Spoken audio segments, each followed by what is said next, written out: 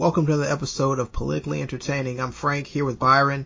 And Byron, again, we have a lot of stuff to get to. We're just a few weeks away from the next presidential election. But before we get into all that information, tell the listeners what we do, how we do, and why we do it. We basically here, we bring you news and politics, things that are important, also things that don't get covered as much. Something that someone brought to my attention is we also talk about other things outside of politics, whether it's social issues as well. So we're not just 100% political. We try to have something for everybody. Before we get into those type of topics, Frank, you and most people that know me know I'm a huge Miami Heat fan. I know you spent time in Miami. You went to the university down there. Sad week for the Heat last week. It was like the official end of the Big Three. 2 years ago, LeBron left. This past offseason, Dwayne Wade left. Now Chris Bosh, it seems like his career is over. At the very least, it's over in Miami. And my question to you, man, is there's always been this myth of Pat Riley on how he put things together and how he gets deals done. I'm wondering, is there a sort of a false myth around him? Because if you look at how things ended, like Dwayne Wade did not leave that team happy. LeBron James, he felt there were some issues with him before he left. And even with Chris Bosh, people that don't follow the Heat may not know this, but this was kind of getting ugly behind the scenes as he wanted to come back during the Heat's playoff run last year, and they wouldn't let him. And he didn't trust the Heat. The Heat doctors were telling him he couldn't play. He went out and sought his own doctor because he just did not trust his organization. He felt like they were trying to ease him out the door to get him off the books so they can sign a bigger free agent. So I'm just wondering if you had any thoughts on, I know you follow basketball. Do you believe that there's some type of myth around Pat Riley as far as is he overhyped, or are these just three disgruntled players? I mean, I think Pat Riley is as far as his resume, he is a legend. He's obviously a Hall of Fame coach and general manager. But I will give you this. There is a certain mythos to the Big Three. The initial formation was because of Dwayne Wade and his friendship with LeBron James, what got LeBron to go to Miami, because LeBron, for a lot of people that didn't know, did not necessarily want to leave Cleveland. He would have preferred that the Big Three come to Cleveland, or, one of the Big Three even come to Cleveland, but it was no dice there. They all had to go to Miami, and Wade was one of the main guys behind that. Another thing regarding, Riley and LeBron, obviously there was a little bit of a power struggle because LeBron has his own designs on power and he likes to kind of tinker with things that Riley doesn't give him the power to do. I guess at the end of the day, the Big Three was some part have to do with Pat Riley, but it's not as much. He's not as much a huge factor as you would think, but at the same time, it's part of his legend. And so going back to just him coming to Miami, and he built up a winner there. He had got Shaq in there before and done some things, so he deserves the credit he has gotten. But when the Big Three special on 30 for 30 comes out, it can be maybe explain a little bit more about how exactly he was put together, and give Riley his credit, and also give Dwayne Wade his credit because he was a huge part of the formation of the Big Three as well. I think that was incredibly accurate, and for the record, I would love to do that 30 for 30. That is something I seriously would like to do if I can just meet the right people to do it. With that said, let's get into some politics.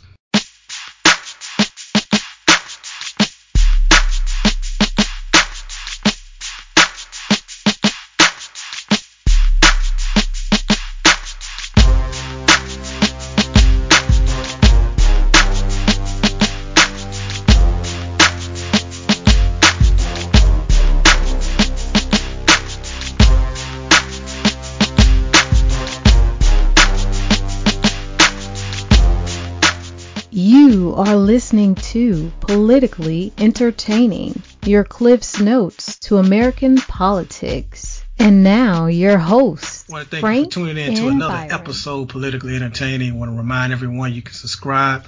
We're on iTunes, Stitcher Radio, Podbean. Also, you can go to Google Play, download podcasts, and download our show, Politically Entertaining, for the great price of free. Costs you nothing. We give you each episode every week or whenever me and Frank can get to it. We have the ladies on the wind down joining us today later on. Also, we'll give you an update. I guess you can call it a final update on that 9/11 bill that we've told you about. And we'll talk about the hypocrisy of Governor Chris Christie. Before we get into that, Frank, I know you and the ladies of the Wind Down, you guys are going to discuss some of the things that went on in the debate.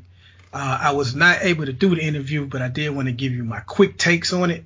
What I pulled from it, man, one was Trump said that jobs are going to Mexico. I was not aware of that. But, you know, he speaks so fast and off the cuff so much. I don't know if that was a mistake or if he meant to say that.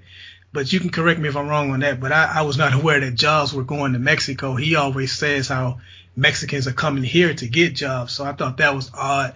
Hillary didn't capitalize on it, though.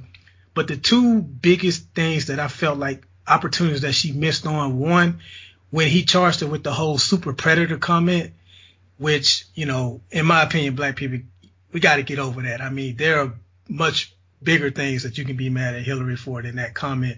She could have hit him back with the whole Central Park 5 thing. Like, he said some very derogatory things about those men that wound up being innocent, proven innocent, and owed money from the city.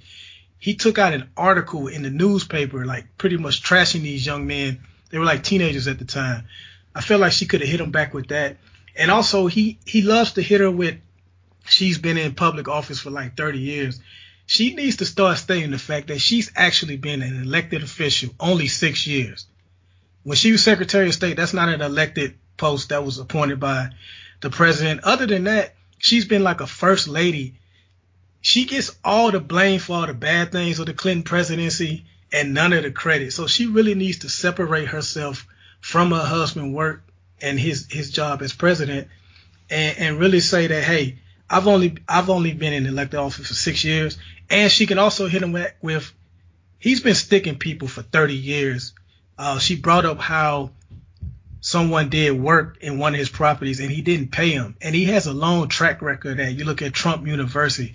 There are a lot of things to hit him on. So every time he brings up her 30 years of bad experience, as he put it, she needs to hit him back. And I felt like she could have hit him a little harder on some of those things.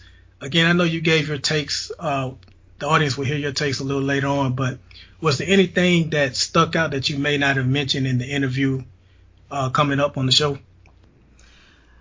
Only the fact that I probably would have said that she actually, by not going after him and going down his level, I think it was just fine. I do agree she could have hit him on some things, but he's such, how would you say, like you used the term off the cuff speaker, that it's so hard to pin him down. You'd be trying to pin him down the whole debate because everything he says is pretty much just some, false saying or just some, aborted platitude. He just speaks just so much gibberish. It's hard. There's a saying in Proverbs, never to argue with a fool. Right. And so I think that she did take that high ground to that. But like you said, there could be definitely areas where she will maybe try to pinpoint on a little closer, but getting down to his level is not what's going to win her the presidency. Like you said, she's got to separate herself and make herself seem more likable, whatever that means. I mean, I don't know how many people really like people they never ever meet, but there's this idea that we're supposed to like somebody based on what we see on TV. So I guess she's not a good enough actress. So maybe she can take some acting lessons or something. I don't know. It's just, some of the stuff is just crazy. She did do a good job of sticking bait out there. This guy was woke up at I guess 4 a.m, tweeting about that pageant, the former pageant girl that he wound up calling, I guess, a fat pig. Yeah, Alicia Machado. Yeah, and Alicia Machado, that was actually pretty good. I mean, if there's a lot of things she didn't do, the one thing she did do was to go after and show that his disdain for his Hispanic woman. She baited him, and he took it, and pretty much he's exposed, and he even doubled down on some of his comments and basically said that she got fat. She was disgusting. I mean, the guy has no he has no moral compass, obviously, no scruples by anything he says, and it's just amazing. He's unraveling, but the thing is, his numbers in the polls aren't necessarily tanking.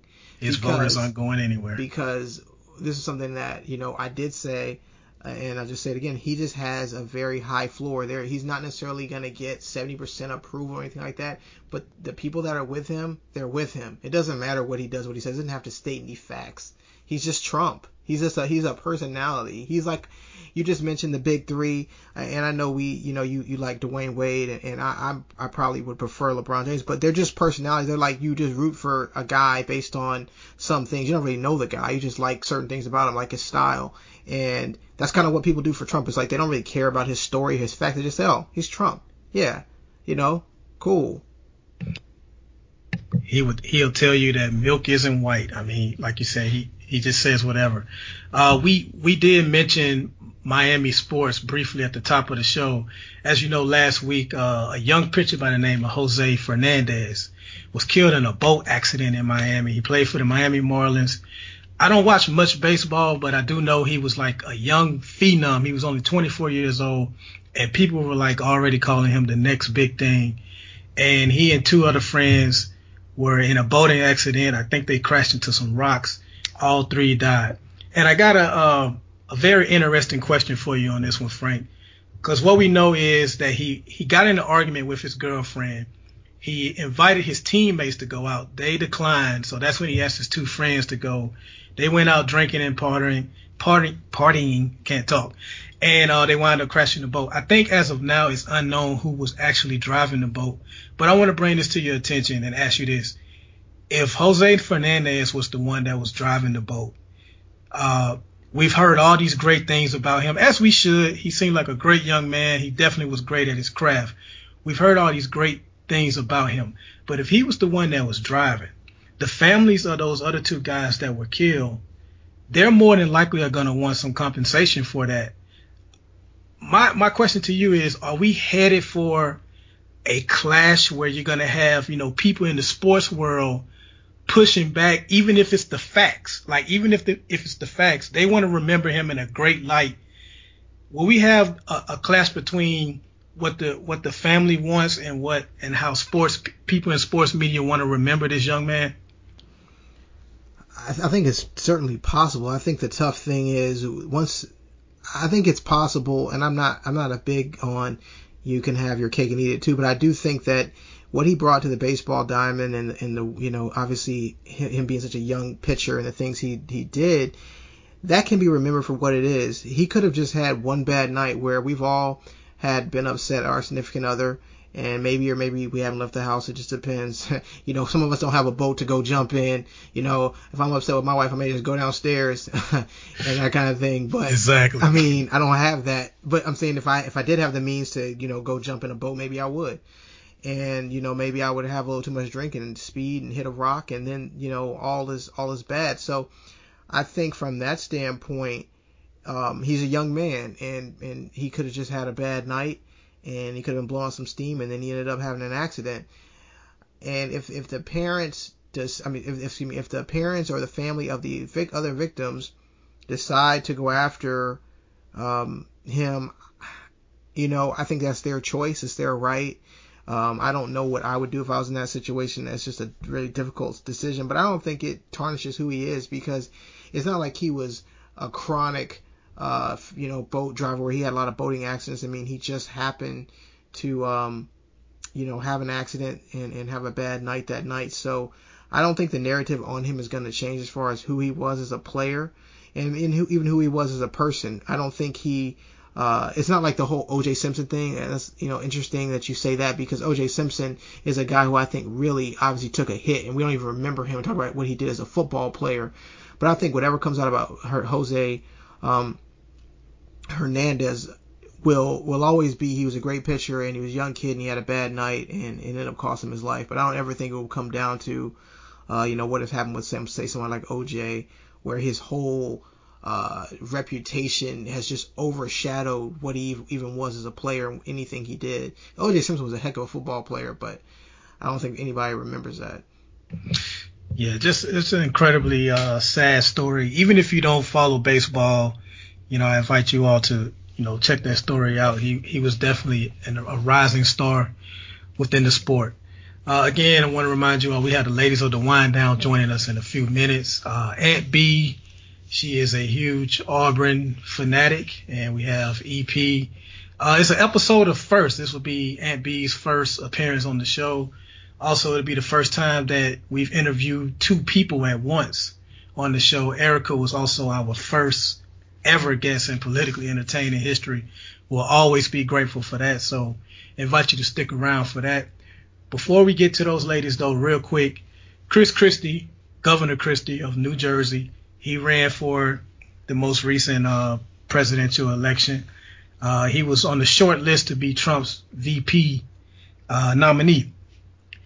If you remember, 3 years ago, he was in a bit of a scandal called Bridgegate. And for those of you that may not know, it's the George Washington Bridge. There were lane closures on this bridge, and it affected nearby Fort Lee. The mayor of Fort Lee apparently did not endorse Governor Christie for his re-election bid.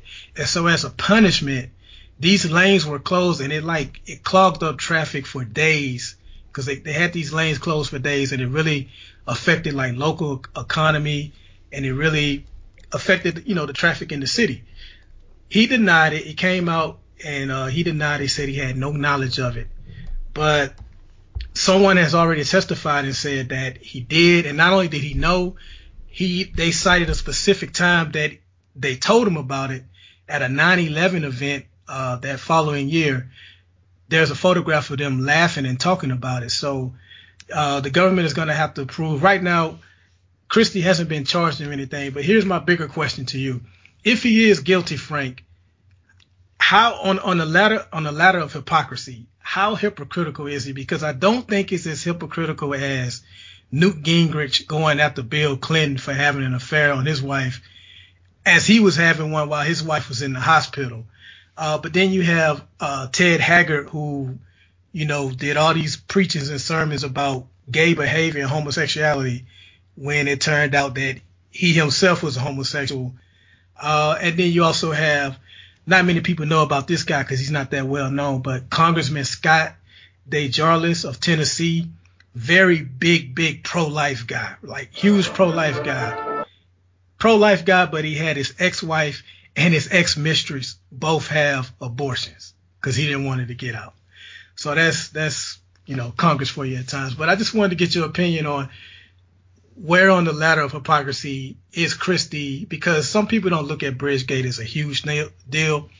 But for him to go after Clinton like he did when he was running for president, on how she's guilty of the whole email scandal and Benghazi and all that, like that was his big stump speech on how scandalous and how criminal Clinton was. And here he is possibly involved in something similar. So I just wanted to know where did you rank his hypocrisy on this one? It's up there. It's maybe not at the level of, you said Ted Haggard with the, obviously you're preaching against gays and you are gay, right, or pro-life and then you're getting an abortion. But the problem with, I think that, I don't want to go off of Chris Christie for a second, but the reason Chris Christie's hypocrisy is the reason why Donald Trump is so popular right now, is because I think you can look at any politician and find some huge hypocrisy that they've done, something that sticks out very badly. And Trump is basically using that against everybody. He used that all throughout the Republican primaries to basically say, hey, look at all these other guys. They've been in office and they do all, they say, do as I say, not as I do. And so, Chris Christie is a guy who, in my opinion, lost actually a lot of traction to Donald Trump, because we talked about this on other shows, is, Chris Christie was the guy who told it like it was, and then all of a sudden Donald Trump was that guy, and then kind of Chris Christie's, whole shtick was just gone. It was like, well, what does he do? And then the Bridgegate thing comes out, and he's just another politician who, is a hypocrite, and he, his bark doesn't mean anything. So when I look at, Chris Christie, I think his career is over. I mean, not something that you necessarily asked me, but I think obviously he did all he did to try to be the vice presidential candidate. And when Trump passed him over, I mean, I don't think he's going to win his governorship in New Jersey again, and I don't see any other path forward. Do you see him running as a candidate in 2020? I mean, I think his political career is over, and it's funny because it's exactly what Donald Trump does. He uses you for as much as he can, then he stiffs you, when the bill comes. And that's kind of what happened with Christie. Christie actually did some dirty work for him during the campaign. He actually destroyed Rubio. If you remember that one debate where Chris Christie basically came and took Rubio out to the woodshed and basically was like, you don't do anything. You're just a little boy. You're not even a man. I mean, he didn't say that exactly, but I mean, it could translate into that. And after that, Rubio was kind of on the rocks, and obviously we know where he is obviously now. And so, he did a lot of dirty work for Trump, and he kind of maybe thought at the end of the day he would, have a spot with Trump, and Trump did what he always does. He was like, well, you know what? You're not necessarily the best guy, and even though you did me a favor, I'm going to go with Mike Pence. So I think Chris Christie, he's the biggest loser. He actually needs to go on that show too, but he is the biggest loser because his path in politics is done. He is finished. He did mention that too. He said he's already suffered by not getting picked as VP because of this whole Bridgegate thing. Tough luck. There's always FUBU. A story that we've brought to you 2 other times on Politically Entertaining was this 9/11 bill. I don't feel like I have to go over it with you guys. You should, if you listen to the show, you know what it is. Basically, it passed Congress. It passed earlier, but Obama vetoed it. And so they overrode his veto. It passed like 97-1 in the Senate, overwhelmingly in the House. And so it's the first veto override of Barack Obama's presidency. And to me, Frank, I'll let you speak on it. But to me, man, it's just, as I said in the past episode, it's just completely symbolic.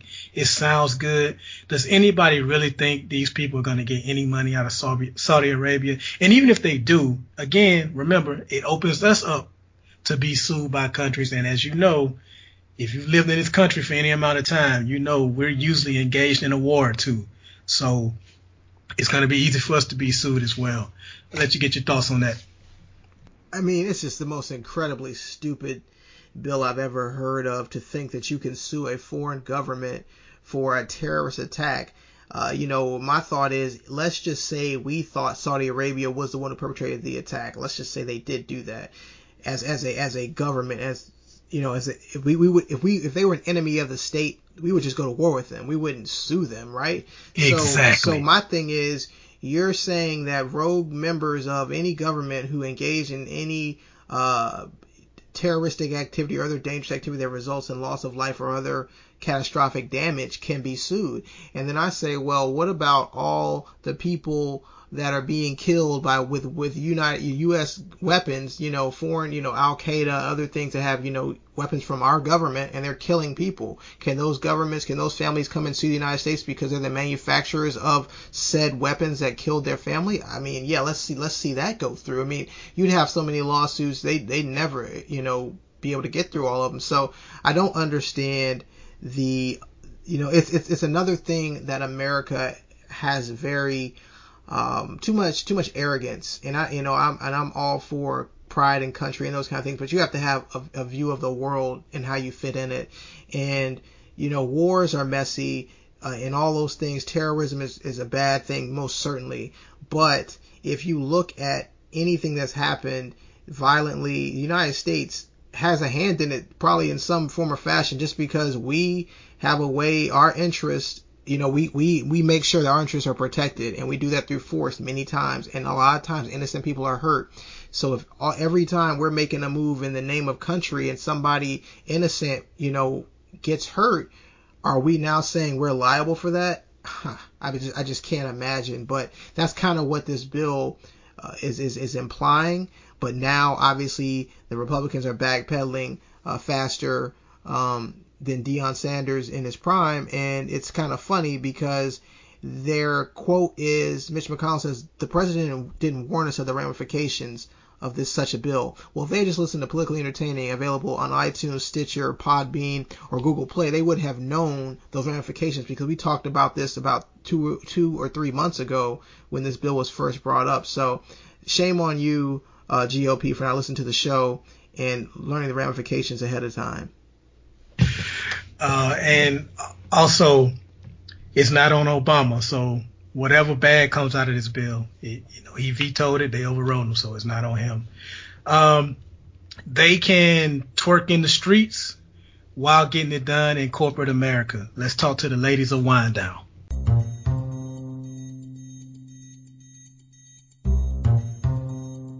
Listen up. It's time for a politically entertaining exclusive interview. Joining us today on Politically Entertaining, these ladies really need no introduction.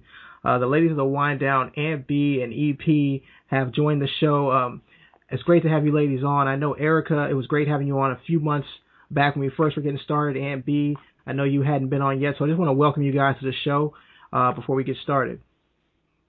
Thank you. Thank you, Frank. Thank you for the invitation. Thank you for having me back on. And with due diligence, I'll make sure you don't have to edit any vulgarity. That's a good thing. But you actually up my skill level, because I was like, wow, I'm gonna have to take some of these words out because that's not what we do. But I told, but that's funny that you say that, because I want to start right there. You guys have such a free flowing show, and you guys have great personalities on there. And I know when you came on our show the first time, Erica, you said, Byron asked a question. He said, hey, what is your favorite show? And you made a comment. You said, oh, well, during the last one we do. I just want to ask both you ladies, do you think that every show you do you're getting better, or at this point that you've done so many shows, you feel like, oh, we have a favorite episode? This is like, our favorite episode. I think you could take that. I don't think that. I think we are getting better. I do have a couple of favorite episodes. I think sometimes, I'll favor one more than the other. So for me, it's not that each last episode is my favorite one. I love all the episodes that we do, though. Like, I genuinely like the Wind Down. I love to listen back to it. I listen to it as a listener. When we finish recording, before I edit, I take myself out of it, and I try to listen to it as if I was just a listener. And I thoroughly enjoy it. Well, for me, I actually love all the shows. Aunt B offers really engaging, insightful, and humorous commentary on a wide variety of topics. And so I'm able to feed off her energy. And then when we have guests on the show, it's just, we never know what to expect, yet we're able to keep the vibe and the tempo of the show organic and authentic. And so, I think we've created a really dope dynamic, a really dope formula. And as a listener myself, I think we're quite entertaining, and we live up to our position of, sophisticated ignorance. We're both educated. We both have a duality where we can twerk in the street and then go do our thing in corporate America. And I think just that flavor consistently makes every show like the favorite show.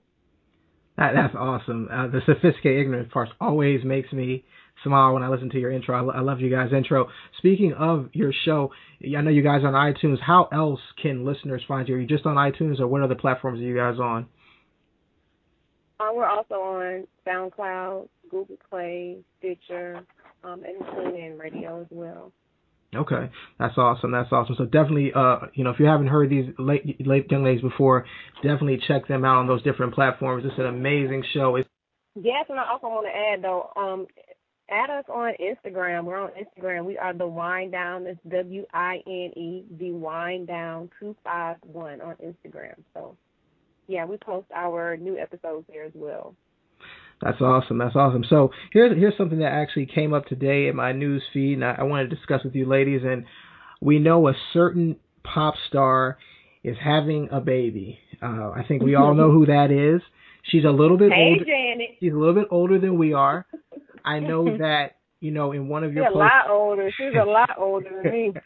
I know that in one of your posts, Erica, you said, you specifically said that you were somewhat in favor of a late pregnancy, and Aunt B, I've also gotten word that you were not in favor of a late pregnancy. So just, I guess, you guys give me your take on the whole Janet Jackson pregnancy, and what do you think that means for the Jackson legacy? I mean, what do you think the child's going to be like, and just overall the whole situation?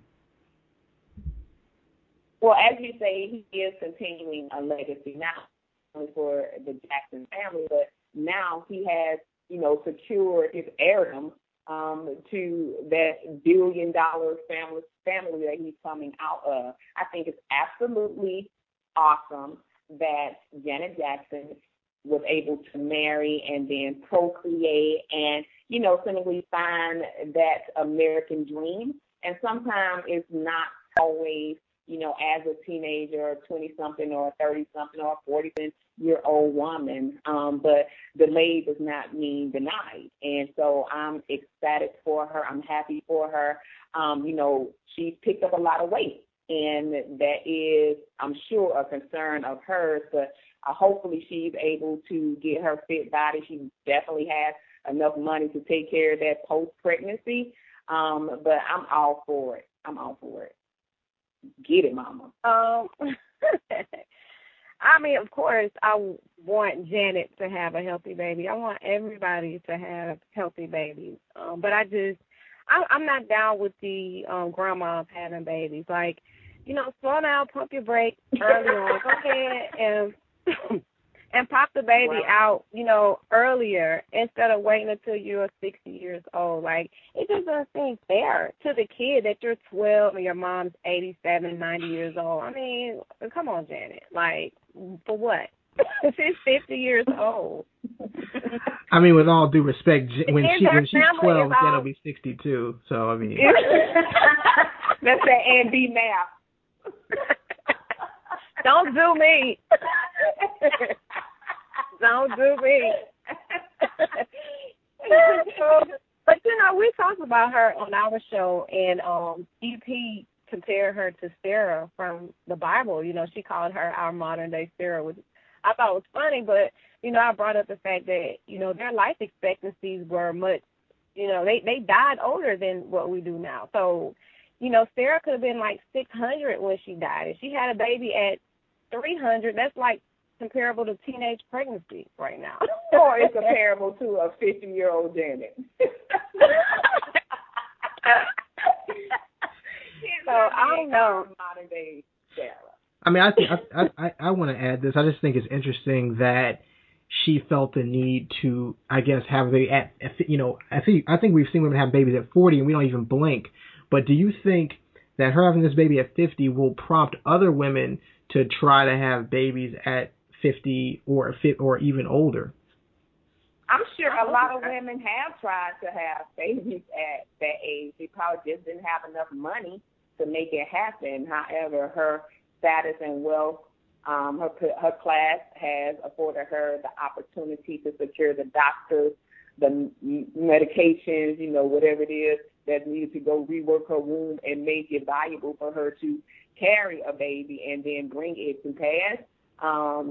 As far as other women emulating that, I'm sure there will. It's a lot more women who are waiting later to have children. They get their education, establish their careers.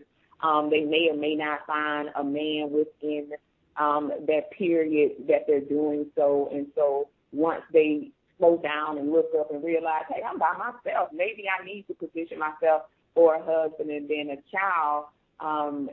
Then it may come a little later in life. And so I do think we will see more women attempting and then being more successful at, procreating at later stages and ages in life.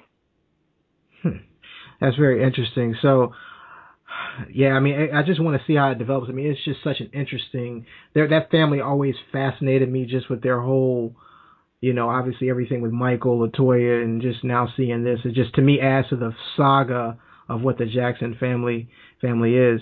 I want to jump to something a little different, and obviously I'm a huge sports fan. I believe you guys are sports fans as well.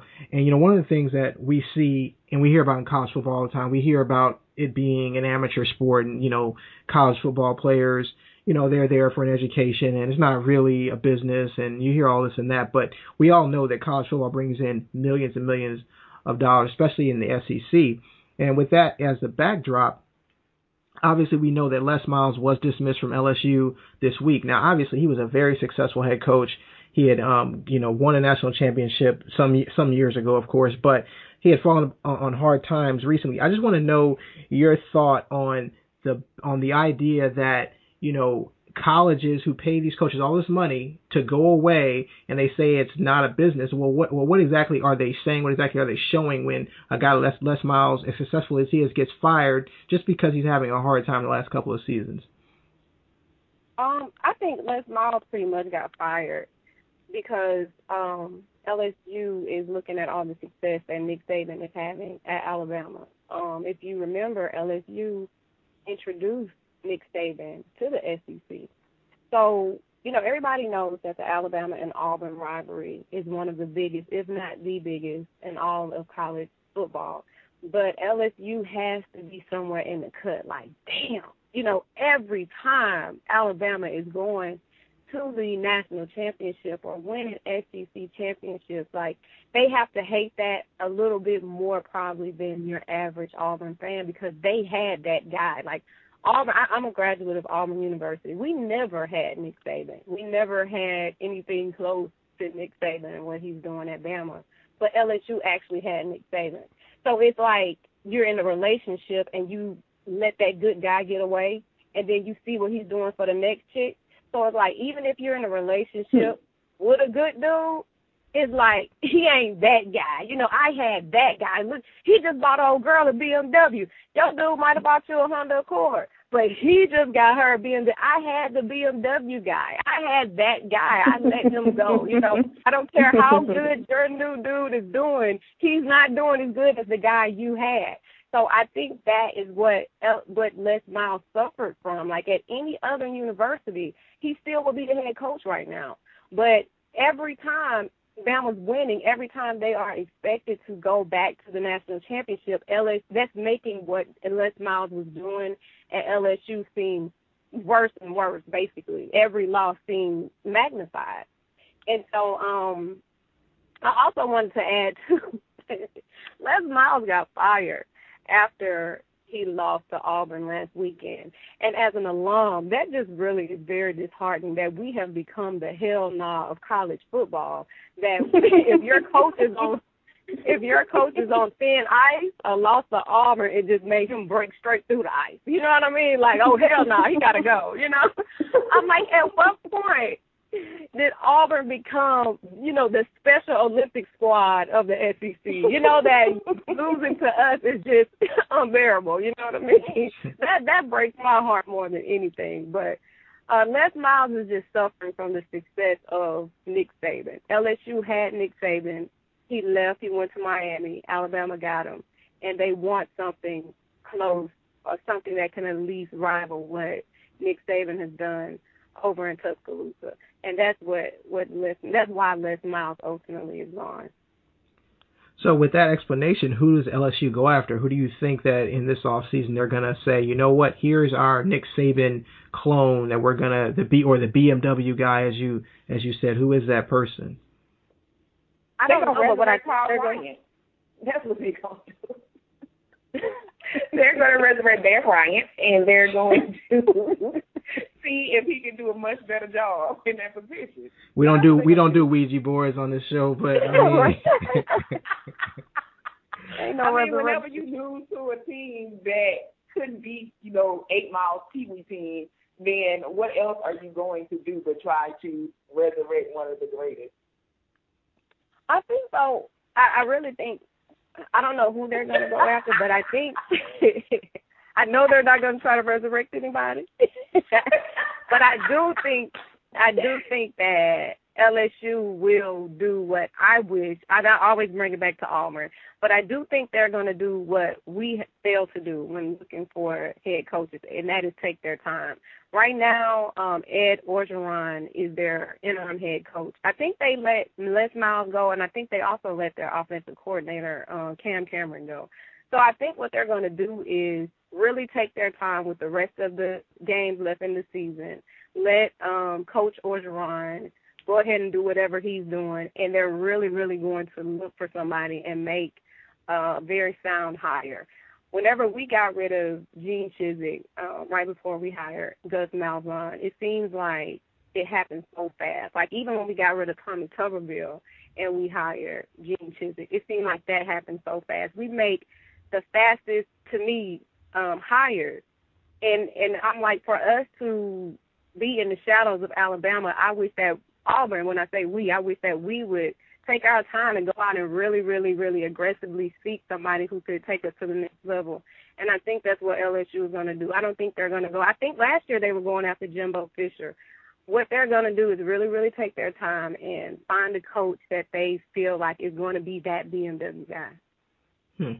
That's cool. I mean, that's interesting. We'll see how it plays out. It will be interesting. I think one of the names you mentioned has come up against Jimbo Fisher, as well as Bobby Petrino, who, you know, it's amazing. And I just want to add this to the side, and I'm actually going to get into this later, but it's amazing how a man, Bobby Petrino, with what he did, how he left the Atlanta Falcons in a lurch, and how he left Arkansas with the situation he had where he was having an affair with a young student aide or whatever, and now he is, you know, doing this thing in the ACC. Everybody's, you know, sweating Louisville. If Louisville does well this year, Bobby Petrino is in the catbird seat to get back to an SEC school, a better SEC school than when he left, because we all know that Arkansas ain't LSU.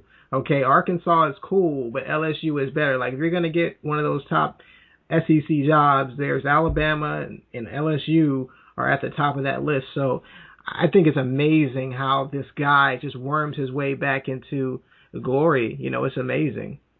Well, that seems to happen a lot in sports. It just seems like all is forgotten sometimes when you have those situations like that. I mean, until you just mentioned, I had forgot all about him in Arkansas with was she working in the athletic department or something like that? That's right. She got like this job kind of erroneously, and he, you know, it was all, you know, as to quote Diddy from that song, it was all effed up basically. Like, when you pull back the cover, it was like, ooh, this is quite shady.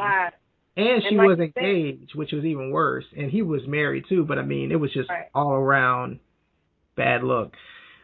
So, getting to something a little more serious, and this is something we've actually talked about a little bit on our show, and we actually want to bring more light to it, is, you know, the Michael Moore, obviously the situation there in Mobile is not getting a lot of attention, and I think that it's something that, because of other things that happen nationally, it may not get the attention, but do you know, just right now, the current situation and the current climate of what's going on, and is there any demonstration or anything going on in Mobile, or any movement going on in Mobile to try to bring about an indictment or put some pressure on the Mobile Police Department to basically give a fair investigation?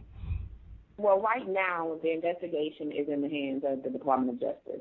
And so they are looking through everything that happened, and, you know, as is their practice, they'll render their decision, and that is what will stand.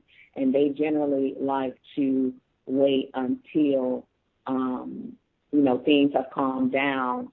The cultural climate is a lot more tepid, and the decision they render won't create this community uprising.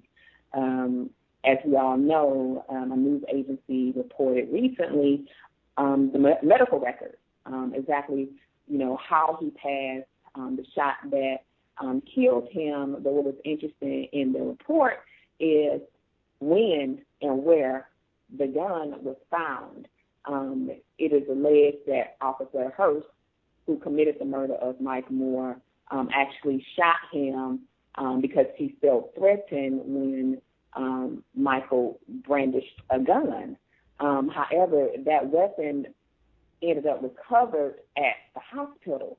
And so a lot of people are speculating as to how that could possibly happen. How can you transport a body, put it on a stretcher, get it to the hospital, only to discover later that there is a gun still on that person. Now, we don't know how FBI, Department of Justice, will respond to everything, or what they'll find or what they'll render in the case, but I do know 90 days after Michael was killed, there was a protest rally, and it started at the park and went to the police headquarters. It was family and supporters, a diverse group. It wasn't only African Americans or Black citizens. There were also white citizens who are compassionate and compelled to support that cause. So right now, it's with the people who will say whether or not a crime was committed by the police, if Michael's civil rights were violated. But what's really interesting is there were two other people in the car with Michael when he was pulled over, and everything has been silent from those two. And so, there's speculation as, what kind of deals they would cut, or, why they are less silent now than they were months ago.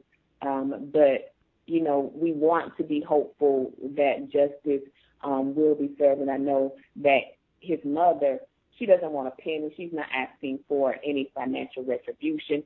She just wants Officer Hurst, brought before the court and a conviction. So that's pretty telling that there's no other motive in pursuing justice in her case other than making sure that her son was not violently killed in vain. Yeah, that's something that's definitely, with everything going on, we don't want to ever overlook what's going on in our hometown. I know we cover a lot of different things on our show with a lot of other shootings, and you have guys like obviously Terrence Crutcher and Keith Scott. Not to diminish that, but certainly this young man, we certainly want to get him justice, and I'm glad to know that there is still movement going on with it, because sometimes it feels like the news carries a certain story for a while, and then it's kind of like, okay, that was a story just to kind of get click rates or get people to watch, but there's not real interest in the outcome of justice for the victims and their families. Right. It's interesting that you mentioned movement, because I think people forget, even with the civil rights movement, that happened, over a span of time. That wasn't just one solid event. That just wasn't the Montgomery bus boycott and then the March on Washington. That was, over a decade of activity working and pushing towards change. And I think the movement that we're in as a nation is the same way, from the killing of Trayvon Martin and then Michael Brown and Eric Garner and Tamir Rice and Sandra Bland. All this is happening over a span of time. And so historically, we'll look back and say, okay, these were the touch points that really kept this thing going. And big up to Black Lives Matter for making sure things stay in the forefront and making sure that, there is a collective brand attached to these issues of violence against American citizens by law enforcement. I mean, I think that's great that you said that. And what's amazing about what you said is that that's exactly what's wrong with the world now, is that everybody, especially what's funny is when you hear certain people who have criticized, say, Colin Kaepernick, they have done exactly what you said. They have turned the civil rights movement into Martin Luther King marching on Washington, or marching down, Edmund Pettus Bridge, and that's it. That's how Black people got all their rights. That's how it all happened. And I think that, it's amazing how we've glossed that over, and I'm just glad that it is coming back. I'm glad that, we're using our platforms to actually share, because this affects all of us. I think that people think, just because it's not happening to you right now, it doesn't affect you. But I'm just glad to see that young African Americans and young Americans just in general, because I think that we need to also understand that, sometimes one of the things I will say as African Americans, we also have to watch our rhetoric towards would-be allies who might be turned off just by what we're saying. Every white person is not the same. There are people that genuinely feel and bleed the same, way that we do when we see these things happen. So, it's going to take an understanding and commitment from all parties and all sides to get this done. And like I said, I'm happy with what I'm seeing from guys like these athletes who are becoming now conscious again. It was amazing to live through the era of like Michael Jordan and these guys. Not just Michael Jordan. He's obviously one of the guys who's an example, but there was a whole generation of athletes who just didn't get involved. They were just like, I'm doing my thing, and it was like everybody thought the world was all good, and that's why the world is so shocked now, because they're like, what is wrong? We went 25, 30 years without hearing anything. We thought everything was all good. And, it's just good. But, I mean, like I said, we could be on this all night, but I just want to move to my last topic, which is kind of interesting because I know you guys probably watched it. Did you guys watch the first debate? Yeah. I'm going to answer that first before y'all get deep off into that. Hell no.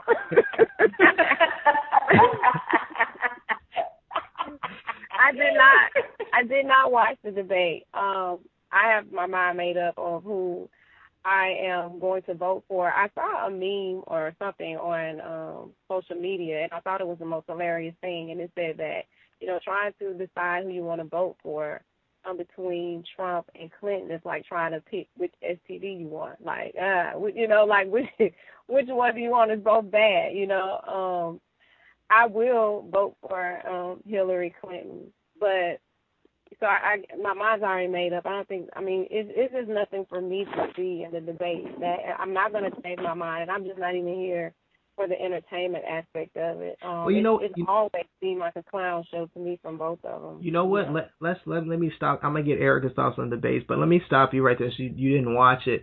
You said something very interesting. You said, I've seen that meme as well about the STD. Why is it that you think, and many other people think this way too, that Hillary is just as bad as Donald Trump in general? I mean, I understand the optics of some of the things she's done, but realistically, if you look at what she's done, she's done some bad things, and she got some things she definitely, we all talked about the crime bill, super predators, and some other things, the emails, Benghazi, but she is through and through a politician, whereas Donald Trump, if you base it on what are the qualifications for president, he seems to have none of them, yet we have equated them both the same. What do you think is the cause for that? I definitely know that she has political experience, like you said. I just wish we had somebody else. Like, I just wish we had two other candidates, like, for no other reason than just wishing we had two more people to choose from. I don't think she's as bad as Donald Trump. No, like, I don't think that. I'm fearful for our country if he is our commander in chief. Like, that really scares me, and I don't think that we would be in. I know for a fact we wouldn't be in that same position with her. But just overall, like, I just wish we had two other candidates. I wish I was going to the ballots in November and just picking between two totally different people. Let me ask you this: Would you like, based on, so let's just go back and say who the Democrats had that were kind of, their front runners. There was Bernie Sanders. Would Bernie Sanders make you happier? Would Joe Biden make you happier? Would Martin O'Malley make you happier? Or you're just not happy with the people that were even part of the process at all? I actually was pulling for Bernie Sanders. I wish that he was the guy, and I definitely, and I don't understand it. Maybe when the two of you converse about it more, and I'll sit here and listen, maybe you can help me understand how we even got to this place where Trump is the Republican nominee. Is that what you call him? Yes, he's a Republican nominee. Yep. Is that what it is? That's a political term and everything. Did I do it right? You got it. You in there? Good job. I just want to know how we got a resurrect team to run.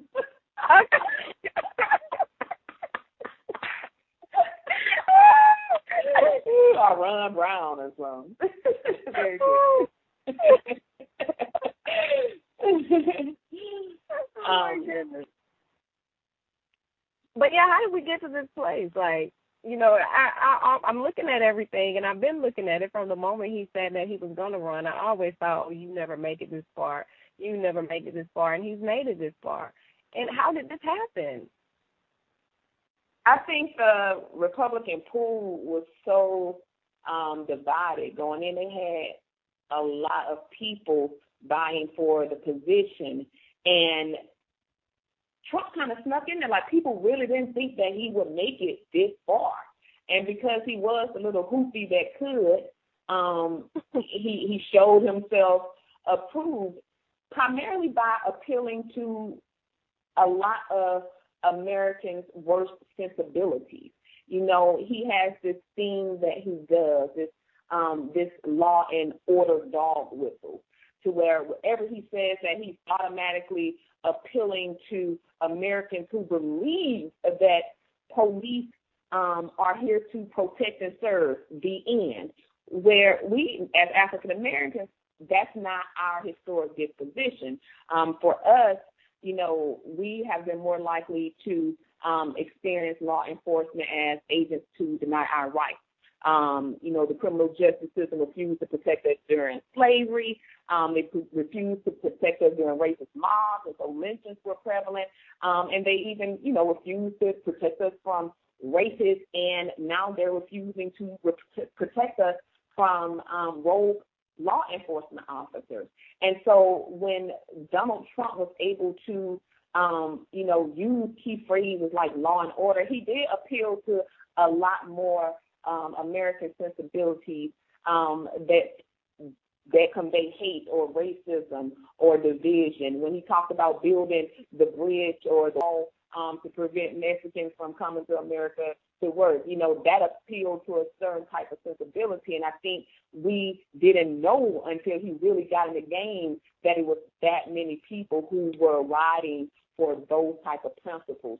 So whereas everybody else was upstanding, you know, the other Republican candidates, you might not like their platforms or you may disagree with some of their values. Right. It was so many more people who supported the BS that Trump was on early on in the campaign, and he was just able to ride it out.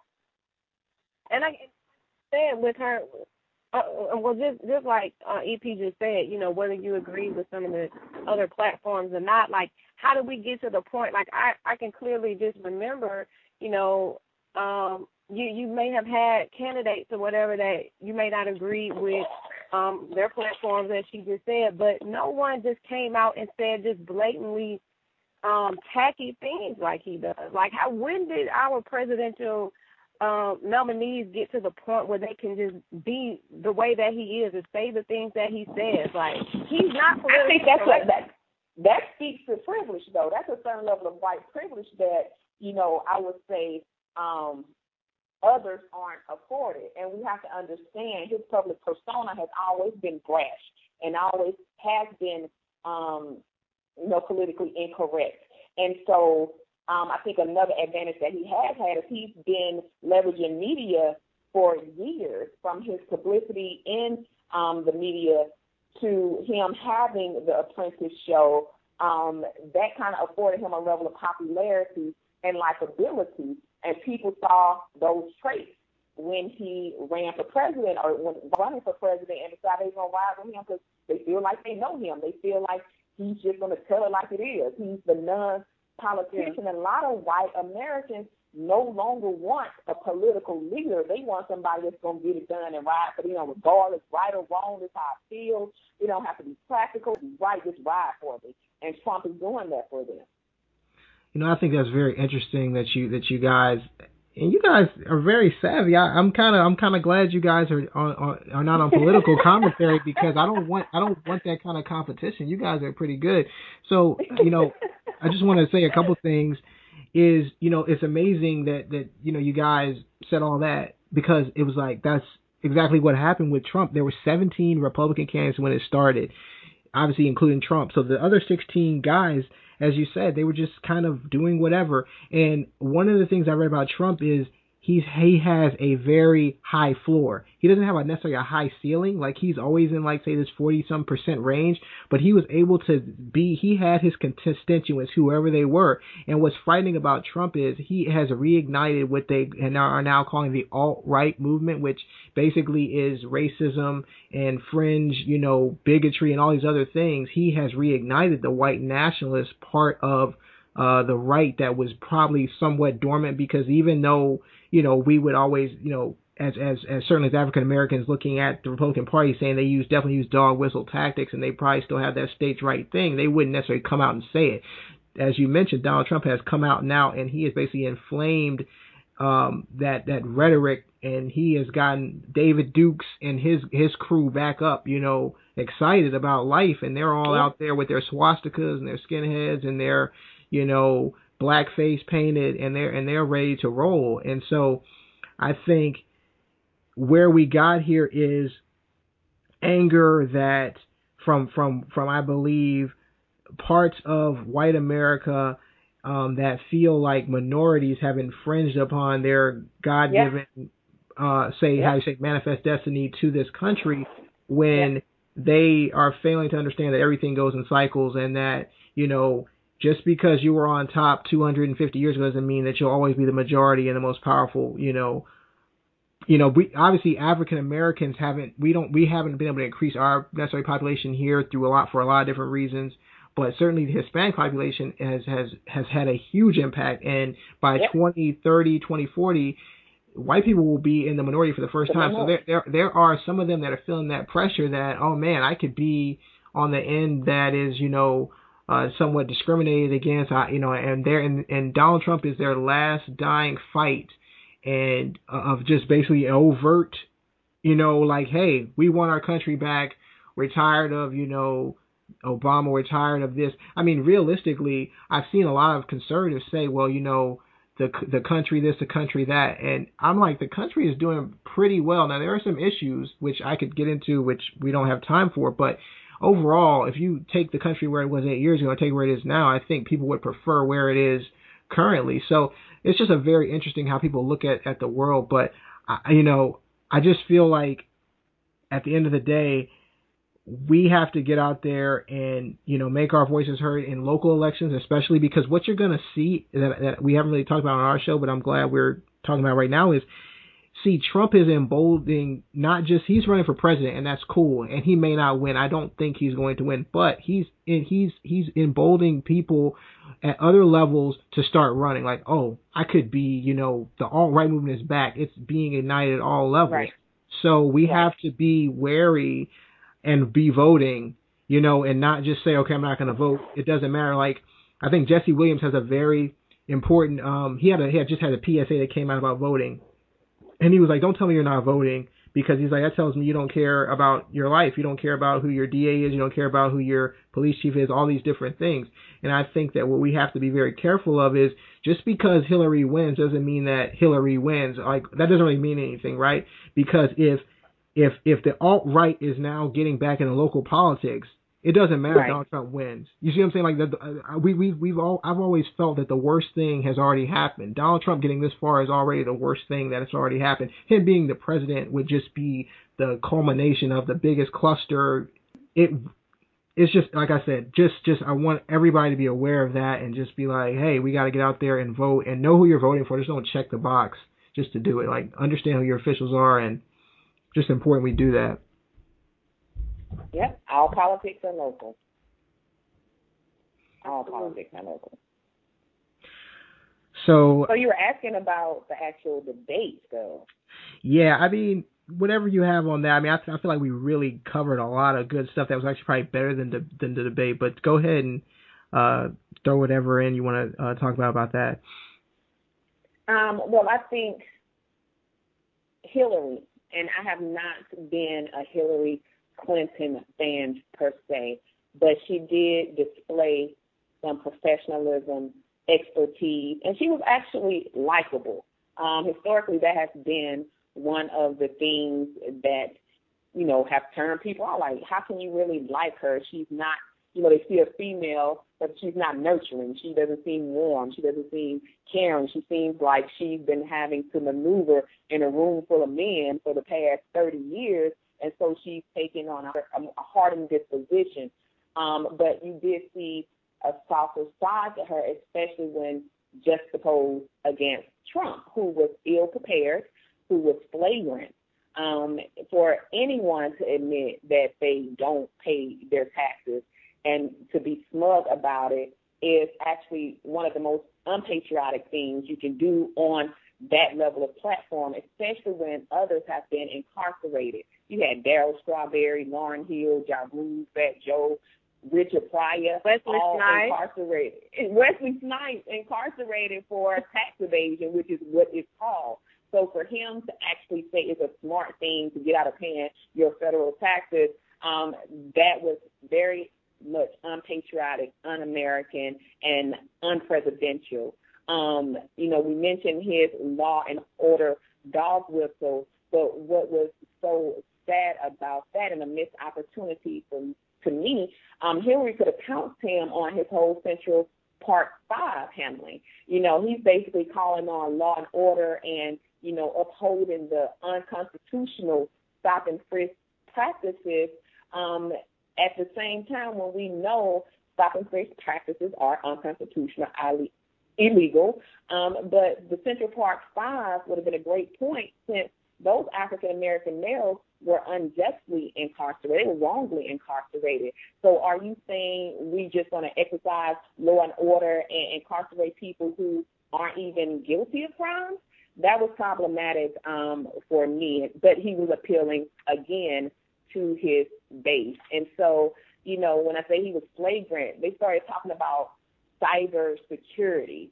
And this man had audacity to make comment about, they may be 400-pound people sitting in their living rooms or at their beds, initiating these attacks. First of all, what does weight have to do with anything? You know what I'm saying? It shows that he is smug and he doesn't care about all people. He only cares about those people that fit in his world.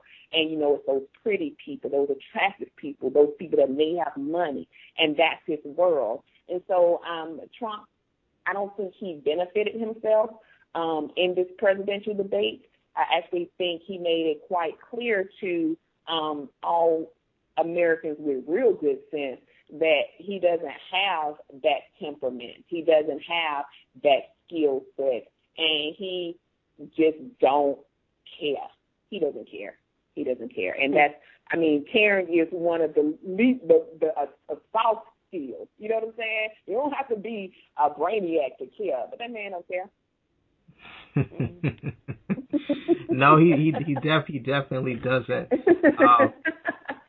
All I can say is people just, hopefully people will go out and exercise their right first Tuesday in November, and see what happens. I'm gonna get you ladies out of here. I just want to say I can't believe how good you guys were on that whole Trump thing. I'm so impressed with that because, coming into this, I was getting some rumors that, some of you didn't want to really talk politics, and then all of a sudden I'm hearing all this. Wait a minute, hold up. I'm like, whoa, I'm hearing some, okay, all right. So, Wait a minute, you're talking about me. I don't know. I'm just talking in general. We're just having a conversation. But you can find these ladies on iTunes, Stitcher, Google Play. They're the Wind Down. They're also on Instagram at the Wind Down 251. Check them out there. They've got a lot of great things to say. So entertaining, so fun, so full of energy, and not just full of energy, but full of great knowledge, because I think sometimes we get caught up in okay, what's funny, what's hype, and it makes you laugh, but these ladies really make you think, and I think that's what's important. That's what's missing from a lot of the things we listen to now. It's if it's not making you think, you may not need to listen to it, but this show is definitely what you need in your life if you're not listening. So again, the Wind Down on iTunes, Stitcher, Google Play, also on Instagram, the Wind Down 251. Ladies, thank you for being our guests on the show again. Hopefully we'll have you on soon, maybe after the election, get your thoughts on maybe what transpired. Well, thank you for having us, and I want Mobile to know that they can join us on election night. We will be hosting an event at Kazula to go through the results and to side with everybody who's with it. So definitely come out and join us. Let's have a dialogue in real time on site. Kazula, that's November 2nd and November 8th, election night. Yes. Thank you so much. It was a pleasure for me to be able to join Politically Entertaining. I listen to you guys also, and I feel very educated from the things that you guys talk about. Again, I'm not as versed on politics with EP. I really stay away from a lot of it. Quit lying. Thankfully. And I deliberately stay away from sports. See the balance? We have like a good balance going. But I really, thanks for having me. I know y'all need to be discussing Derrick Rose real soon on Politically Entertaining. We want that Derrick Rose commentary real quick, real soon. Yes, we're going to leave that. We're going to end right there. And again, check these ladies out on the Wind Down. Ladies, again, thank you for joining us. We'll see you guys again soon. Thank you very much, love. First off, man, let me just say you did a great job, man.